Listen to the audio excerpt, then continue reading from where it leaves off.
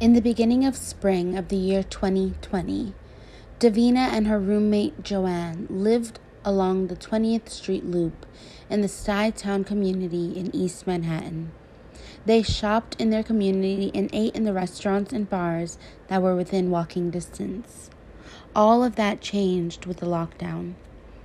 The mandated quarantine all over the city and all over the world kept everyone who was not deemed essential indoors.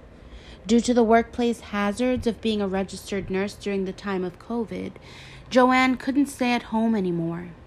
A need arose for nurses all over the country, and Joanne was leaving on a travel nurse contract along with her work friend Uriah. It became common practice for the people who lived in the Stuytown community to go on daily walks around the Oval.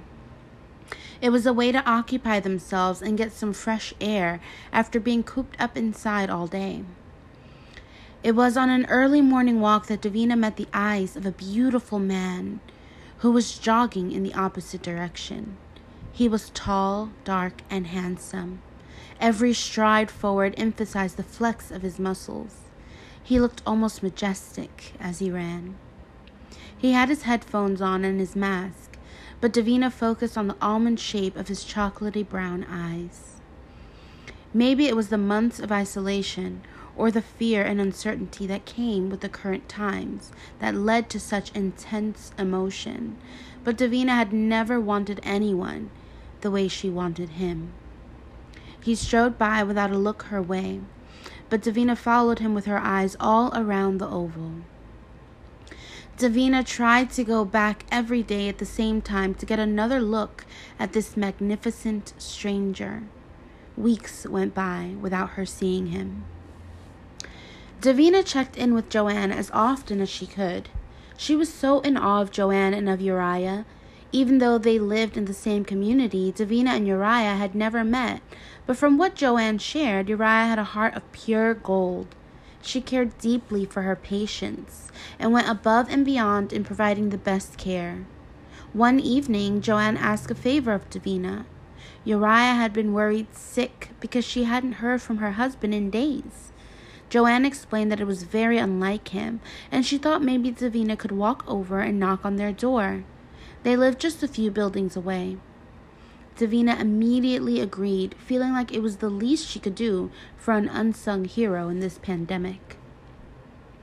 That afternoon, Davina showered and lathered herself up in her best oils and fragrances. She washed and blew out her hair into a flowy windblown style. She picked out her best sundress and sandals. Ever since the day weeks ago when she saw that magnificent man, she made an extra effort whenever she left the house. When she put on her favorite red lipstick, it occurred to her that she was getting dressed up to visit someone else's husband. It was not her intention at all, but she couldn't risk a run-in with her mystery man without looking her best. Davina kept an observant eye on her surroundings as she made the short walk over to the Avenue C loop. Davina found the right building and went up to Uriah's floor. She knocked on the door and heard shuffling inside. When the door opened and she was looking up into the chocolatey brown almond eyes of her magnificent man, she felt a hum go through her body from the soles of her feet to the very tip of her head. The following day, Davina awoke when the sun shone on her face at a weird angle than she was used to. She realized that she was not in her room, and the events of last night came rushing in on her like a landslide. She moved Bart's arm from its position on her waist and slowly slid out of his marital bed. She slid into her dress and shoes and made sure the door behind her closed with a soft click. With every step that she took toward her building, she sunk deeper within herself. It was a stark contrast to the way her body felt, having been so well loved. Davina felt herself sink even deeper with the realization that it wasn't love at all. The man she slept with was someone else's husband. Davina could not believe she had been so forward, so crass and wanton. She practically threw herself at him. Bart was just a man, after all, who hadn't seen his wife in months. Of course, he took the bait. When Joanne called to check in on Davina, she gave a partial report. Davina described the state that she found Bart in. He was lonely, as was she, and he hadn't answered his wife's call because his charger broke. He was waiting on a new one in the mail, but there had been delays. Davina's guilt implored Joanne to suggest that Uriah come home to be with Bart. Davina figured she would stay away from him, and with his wife back home, she wouldn't be tempted. But Uriah would not budge. She said, "Many patients are sick and dying, and my team is exhausted.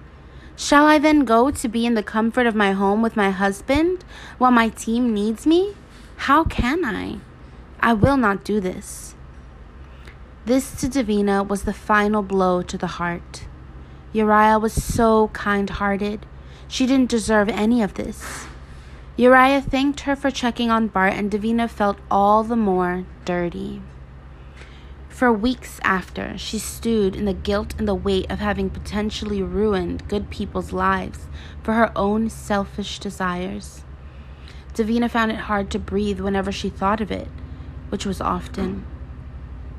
She tried to ignore what she had done, but was reminded every time she spoke to Joanne and heard of another one of Uriah's good deeds.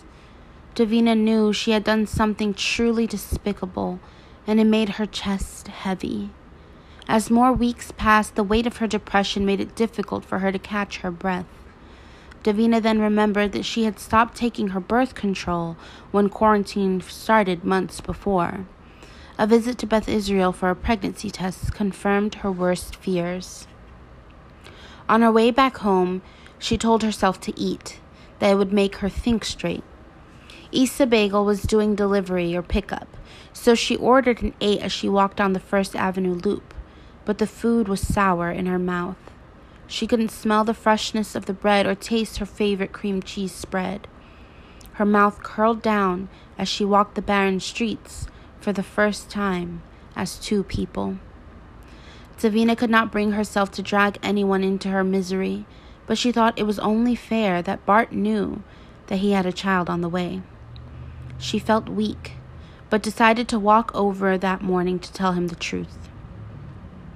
When he opened the door, all of Davina's guilt and shame hit him like a fist to the face. It was coming off of her in waves and immediately infected him as well. Bart had tried to forget that night. He chose to act like it didn't happen and hoped never to see Davina again. He was confused by the sight of her. He thought she stayed away because she understood that it was a mistake, and he couldn't be disloyal to his wife again. He wanted no contact with her and wanted her to keep quiet. Davina collapsed into the hole at the center of her chest. She took a labored breath, and with tears running down her face, she agreed to Bart's terms and walked away without mentioning what grew within her. A few weeks later, Joanne finally returned home. Her contract was over and she was looking forward to a few weeks off.